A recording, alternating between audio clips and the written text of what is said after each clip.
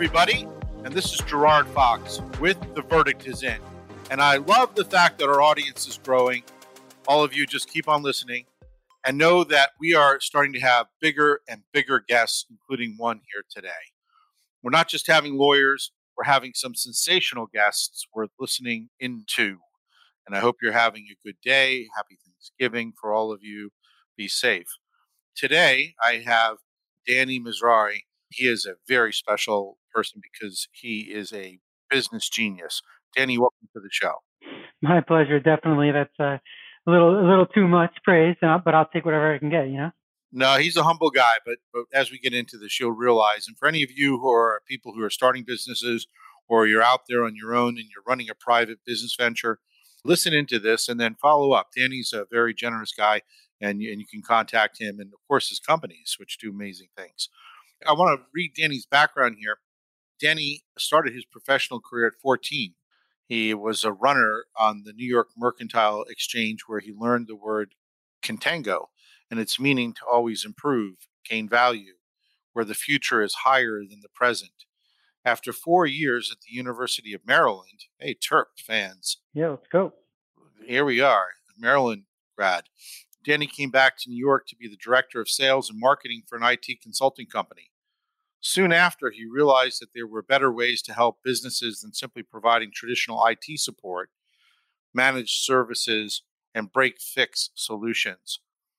Contango IT was originally created in 2009 to leverage cloud technologies to help businesses lower costs, that's awesome, while increasing productivity, reliability, and availability of their data. Wouldn't we all love that? Big clap out. Since then, Contango IT has 30 plus people and has become much more specialized in IT service and support for over 170 businesses on a daily basis, providing custom programming, application development, infrastructure build-outs. Danny has also recently become the managing director for one of the top cybersecurity companies in the world, GRSE Americas. This is a big deal. We all hear a lot about cybersecurity. Danny and his wife, Sarah, have 3 children.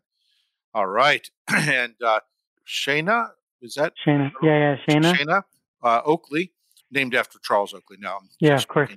And Rocco. And they live in Manhattan. Let's get into it, Danny. First of all, let's talk about this company, Contango. Who are you and what do you do that separates you out from just anybody else that I Google for cybersecurity or working with an IT support firm? Sure. No, and thank you again for having me. I appreciate it. So yeah, Contango IT, we are definitely different than our competitors. We've always been one step ahead of our competition. 11 years ago when we were pitching cloud computing, I used to get booed off the stage and I was doing CLEs and CPEs on cloud and everyone would say the cloud will never exist. It'll never work. Get off the stage. You're an idiot. And then we became Google's first channel partner in the world, doing a lot of Google, or now it's called Google Workplace. Last week it was called G Suite. Before that, it was called Google Apps for Business. But we've always been, experts on that product for now 11 years. But that's just one of the examples that we're one step ahead. And then getting back to the differentiator, we have 40 people doing just cybersecurity now. And that's very, far ahead of most IT companies. So while we are an IT company, managed IT and managed security company, having those 40 people doing cybersecurity compliance gives us an edge. Just one of those other examples of being one step ahead. Yeah, that's one-stop shopping for sure. Let's break down for the audience. Cybersecurity is one of those terms that we see all the time. What does it mean? What do you do? Yeah, so most people, say cybersecurity and they have no idea what they're asking for. They're actually just asking for regular IT.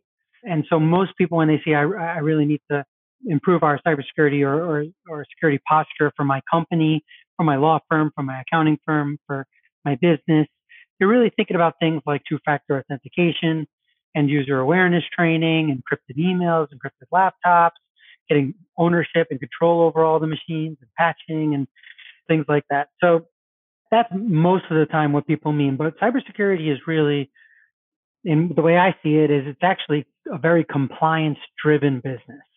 So when we talk cybersecurity, we're talking compliance. So, our company, we're a qualified security assessor, which means we're the auditor for the PCI Council. A lot of people have heard PCI this, PCI that. So we're the actual auditor. So we do a lot of PCI compliance. HIPAA is a type of compliance you've heard of. Um, and then there's the Privacy Act now, right? So GDPR in Europe and CCPA in California. New York just came out with the Shield Act, which is going to, New York has to make some money. So you better believe that they're going to start trying to make some money via Shield pretty soon, I'm assuming. And then we do SOC 2 readiness and ISO readiness. That's really the cybersecurity compliance game is very requirement driven. Nobody's spending too much money on real cybersecurity compliance until they get hit with the requirement. And then all of a sudden, they say, okay, now we got to get it done. And our job is to get it done efficiently and effectively, get those requirements off their plate, right? So they can keep selling to those bigger businesses because those bigger businesses are the ones asking for those compliance, right? So now they can't even sell into those companies until they're compliant on cybersecurity. And we got to get them there quickly so they can keep, going upstream and selling to bigger businesses. Well, this is very important for anybody who's in a professional business. In fact, I've gone to a couple of state bar conferences, and the state bar is becoming very, very acutely aware of the fact that clients' documents and information will get hacked.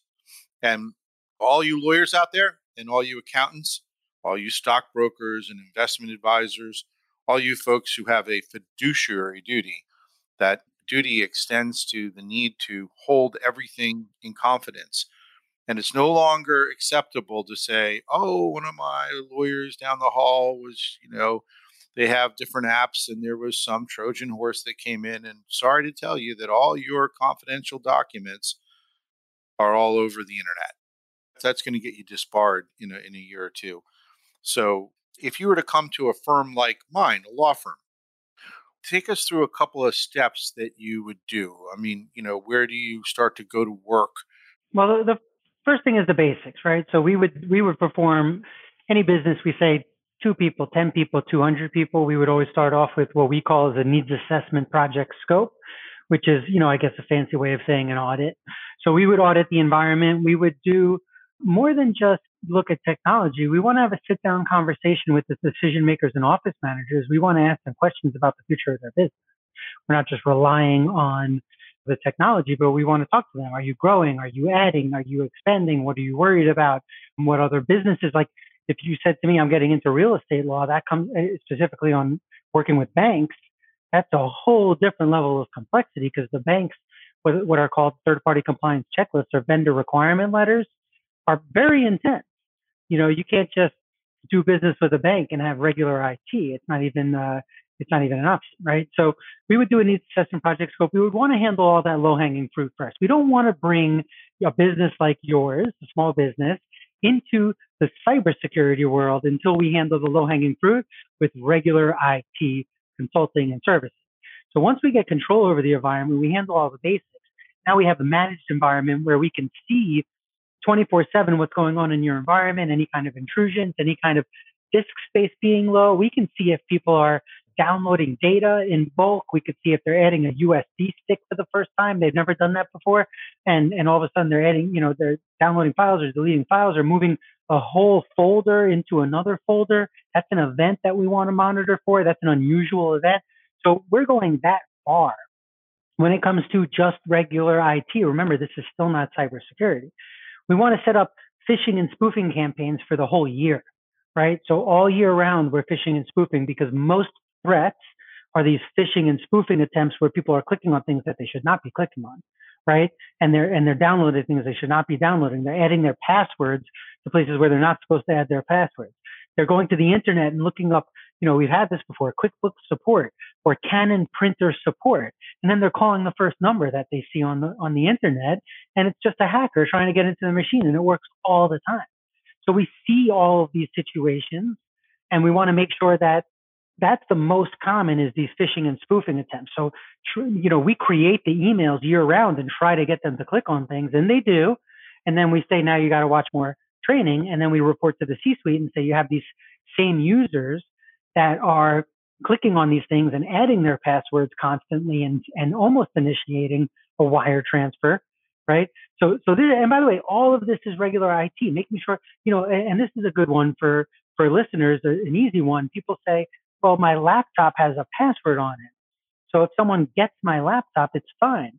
They don't have my password. And I say, all right, well, if the laptop's not encrypted, the hard drive's not encrypted, you take out the hard drive, you put it in another machine, and now I see your data.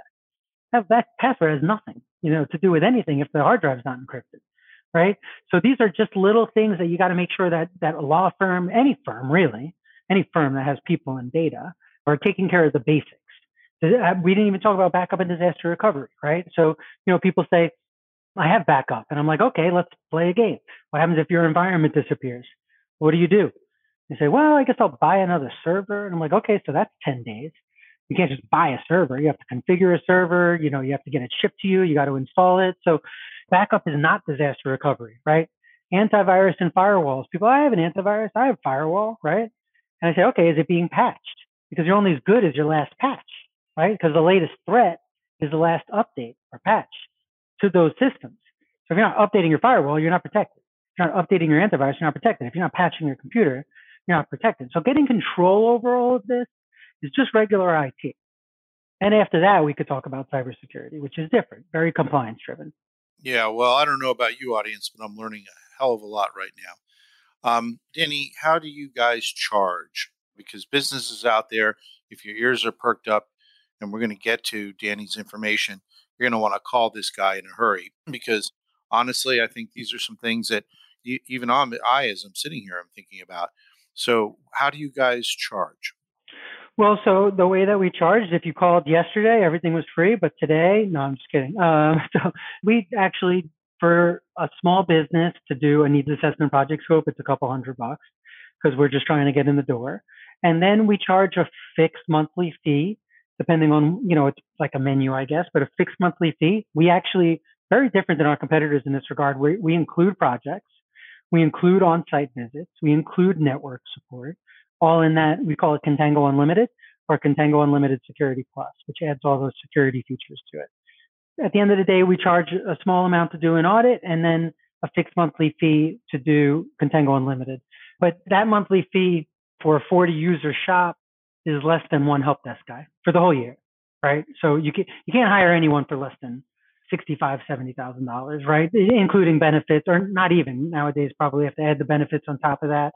But you can't hire a CTO, and our fees are less than that for a small business for the whole year, unlimited, right?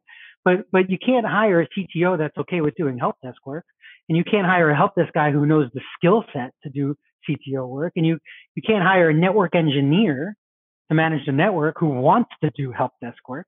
But if you hire a company like ours, we're doing CTO, network engineer, and the full help desk with a 60 to 90-second response time. We have a chat box. Anyone could just open the chat, start chatting with a technician, 60 to 90 seconds. And all of that is less than one full-time hire for a small business. So it doesn't, it's just a no-brainer. Not just us. There's other IT companies too, but to outsource to an IT company that provides these type of services is good. But what makes you guys special is that you are very, very, elite professionals that are handling regular IT services, but you're also into the important stuff on cybersecurity. And there you got a leading edge. So that gives you kind of a rare leg up. Would you agree? Absolutely. I mean, it's just they're bleeding into each other so often. Where we just picked up an accounting firm that said, to play with the big boys, I got to do a SOC 2 audit. I have to do a SOC 2 readiness and get SOC 2 certified. We do that we just did that for a top 20 accounting firm revenue wise in the entire country, prepare them for their SOC 2 audit. But now a 25 person company is saying, I have to be SOC 2 certified also. So we got to get them up to par on their regular IT. And then we have that expertise also. We have 25 penetration testers. 8 of them are certified ethical hackers. So a lot of people are like, what the hell is a certified, pardon my French, what the heck is a certified ethical hacker? I say, well, they take continuing education just like lawyers do. They take continuing education like accountants and architects, right? And they have to stay up to date and keep their license current to maintain that certified ethical hacker license. So it's just like you guys in law. You have to stay up to date. Now, let me ask you the full plate of services you guys provide. If a company's out there and they already have their IT company that orders their computers and their monitors and their cameras and their microphones and hooks it all up and handles their network. If they were to bring your company in, can they throw those guys away and you guys will suddenly step in and also do that? Or we can work together with them. We love playing in the sandbox with others. I mean, there is I guess, the law of diminishing returns there. If too many, chefs spoil the stew, right?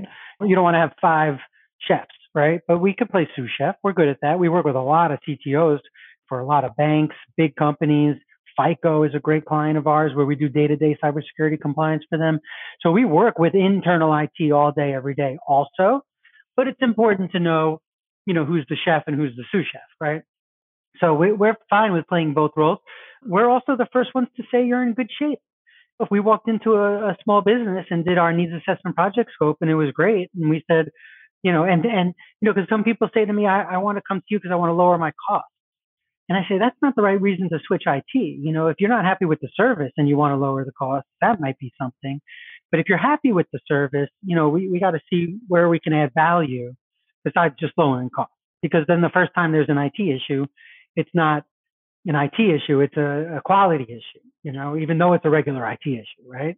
But it still might be perceived as a quality issue because they lowered their cost. We don't want business for that reason, but we generally are able to help lower costs, but that's not the reason that we want the business. We want them to have good IT. And by the way, me, I don't charge for my time. I'm the owner of both companies.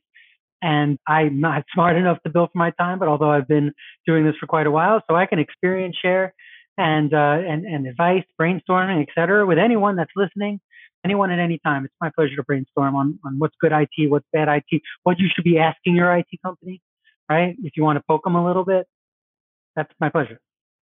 And maybe you could throw out a few tips, just a few, of what an employee at a business shouldn't be doing on their computer at work or their laptop now that they're working from home. What are the no-nos, like the giant no-nos? Well, the giant ones, the biggest thing is the phishing and spoofing, right? And especially with people working from home. It used to be you look at your neighbor and say, hey, did you ask me for that wire transfer? Or you go into the office of the CFO and you say, excuse me, Mr. or Mrs. CFO, did you ask me for a wire transfer that? And they're like, no, that's a fake email. Don't do it, right? But now everyone's at home. It's not so easy to walk into someone's office and ask them, right? And the same thing with, hey, did you send me that link? It looks like a Dropbox link, but did you send me it? No, I didn't send you that. Throw it to spam, right? So that's a big thing. Just communicating with your team and seeing the signs of, understanding how to tell if something's fake, how to tell if a website is fake, how to tell if an email is fake. That's very important. But it shouldn't be up to the end users. It shouldn't be up to the employees. That's not how this works. They're not smart enough. No offense, right? I'm not smart enough. I'm an end user. I'm not smart enough. My IT locks me down. I'm not allowed to go to certain websites.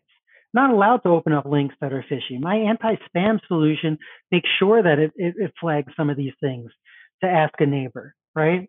We have two-factor authentication set up. So even if someone has my password, which by the way, you could do a dark web report on your business, on anyone's business, and all the passwords are out there. All the passwords are out there. Hackers let you know about it all the time. They send you an email and they say, I know your password, I know your login, I have access to your camera, I have dirty videos of you, I'm going to send it to your whole, it's all fake. But they do have the password. They do have the login.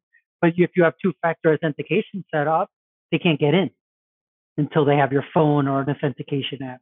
So making sure that for compliance reasons, this is big. So you're a law firm, right? How many times did you have an attachment? You guys probably have good IT, but firms like yours, how many times do you have an attachment with PII inside the attachment? PII, personal identifiable information. That is not supposed to go out in plain Jane email. Right? That's supposed to go to a secure portal, similar to like when you get your tax return, you have to click on a link, go to a website, enter a code, or put in your email, blah, blah, blah, right? So that's how to send PII or PHI, personal healthcare information, personal identifiable information. And by the way, if you're on Office 365 or you're on G Suite, you already own the tools. All you have to do is turn it on, right? So most companies aren't even doing this and they own it. And it's not up to the employees. It's not. It's up to management and then whoever's responsible for the IT to not give them the excuse to mess something up. I'd rather lock down the internet browser and ask them, hey, I really needed that website for some research. Maybe it's a gambling website. I really need that website for some research because we're talking to them about business and we might take over their law, it might take over their accounting, but it's locked for me. All right, we'll whitelist it. Now you can go to that website, right? But it's better safe than sorry. What does the word waitlisting mean? Whitelisting is when, so a lot of times our clients will say we're banning social media sites from the browsers for the whole business. Can't go to the office or use a company computer and look at Facebook. End of story. It's just not allowed, right? Now we don't always recommend that because of the culture consequences. Better than me, culture means everything for a company. So there's a balance there.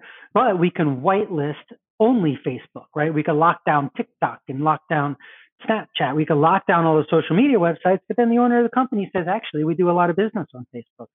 We do advertising on Facebook. So can you whitelist Facebook? Let that one through, right? That's what whitelisting is. The same thing on email.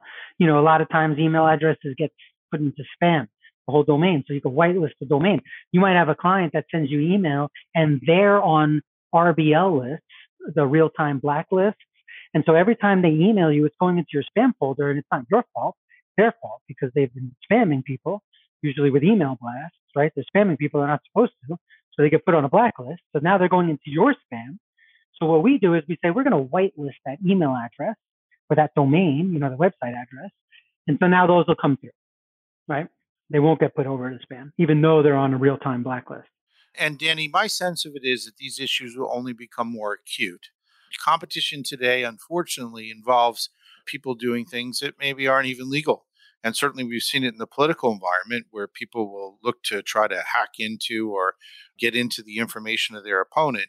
And so because technology is improving and always changing, and because people think it's sometimes okay to, try to empty your bank account or steal your documents or post something on your own website that might not even be there that you want. This seems like, and correct me if I'm wrong, if you're running a business, you have your payroll company, you have your health insurance that you provide. No one's going to skip providing their employer's health insurance. This seems like it goes on the necessary list because of when you open up an accounting firm, a law firm, an advertising firm, you're bringing in all this information and it needs to be protected, correct? Oh yeah. I mean, so sexual harassment training is mandatory. And so a lot of the times what we do is we go over to HR and we say, how you told everyone about sexual harassment training? Do the same thing with end user security awareness training. Here's the link. Just make it mandatory. Yeah. And how long does that training take? There's small videos, 5-minute videos, 6-minute videos, 7-minute videos. You could customize it. You could give them 6 videos to watch. You can give them 3 videos to watch. You could sort it by, sometimes, not to sound ageist, but sometimes it's based on age groups. So some older people need to watch more of the videos because they're not as tech savvy, which is okay. I'm not trying to be ageist, but some of the younger people know what a fake email looks like. And then, by the way, sometimes it's the opposite, right? You have people that'll just click on anything because they think it's a Snapchat or whatever it is. So, generally speaking, you do want them to watch the videos. You do want them to take the tests. And frankly, you do want them to have a campaign year round. We do it for most of our clients. We do it every quarter. Send out the emails and see who clicks on what. How do people get in touch with you? So our website is contangoit.com, contangoit.com, contangoit.com. And you could always email me DM at contangoit.com, first initial, last initial, at contangoit.com. And I'm happy to help, even if it's second opinion, advice, anything like that, brainstorming. It's my pleasure, for sure. Yeah, and I want to give a big endorsement to my listening audience. Danny is a business savant. He'll be humble about it. He is open and he'll talk to you as he's coaching you through your IT and cybersecurity. You might talk to him about, well, my employees are this way. This is a man who has a lot of experience dealing with different types of employees and workforce issues. So a phone call out to this guest is time worth spent. Everyone, have happy Thanksgiving. Stay safe. Be cool. Thank you, Danny. No, my pleasure. Thanks, Jerry, so much. Happy Thanksgiving.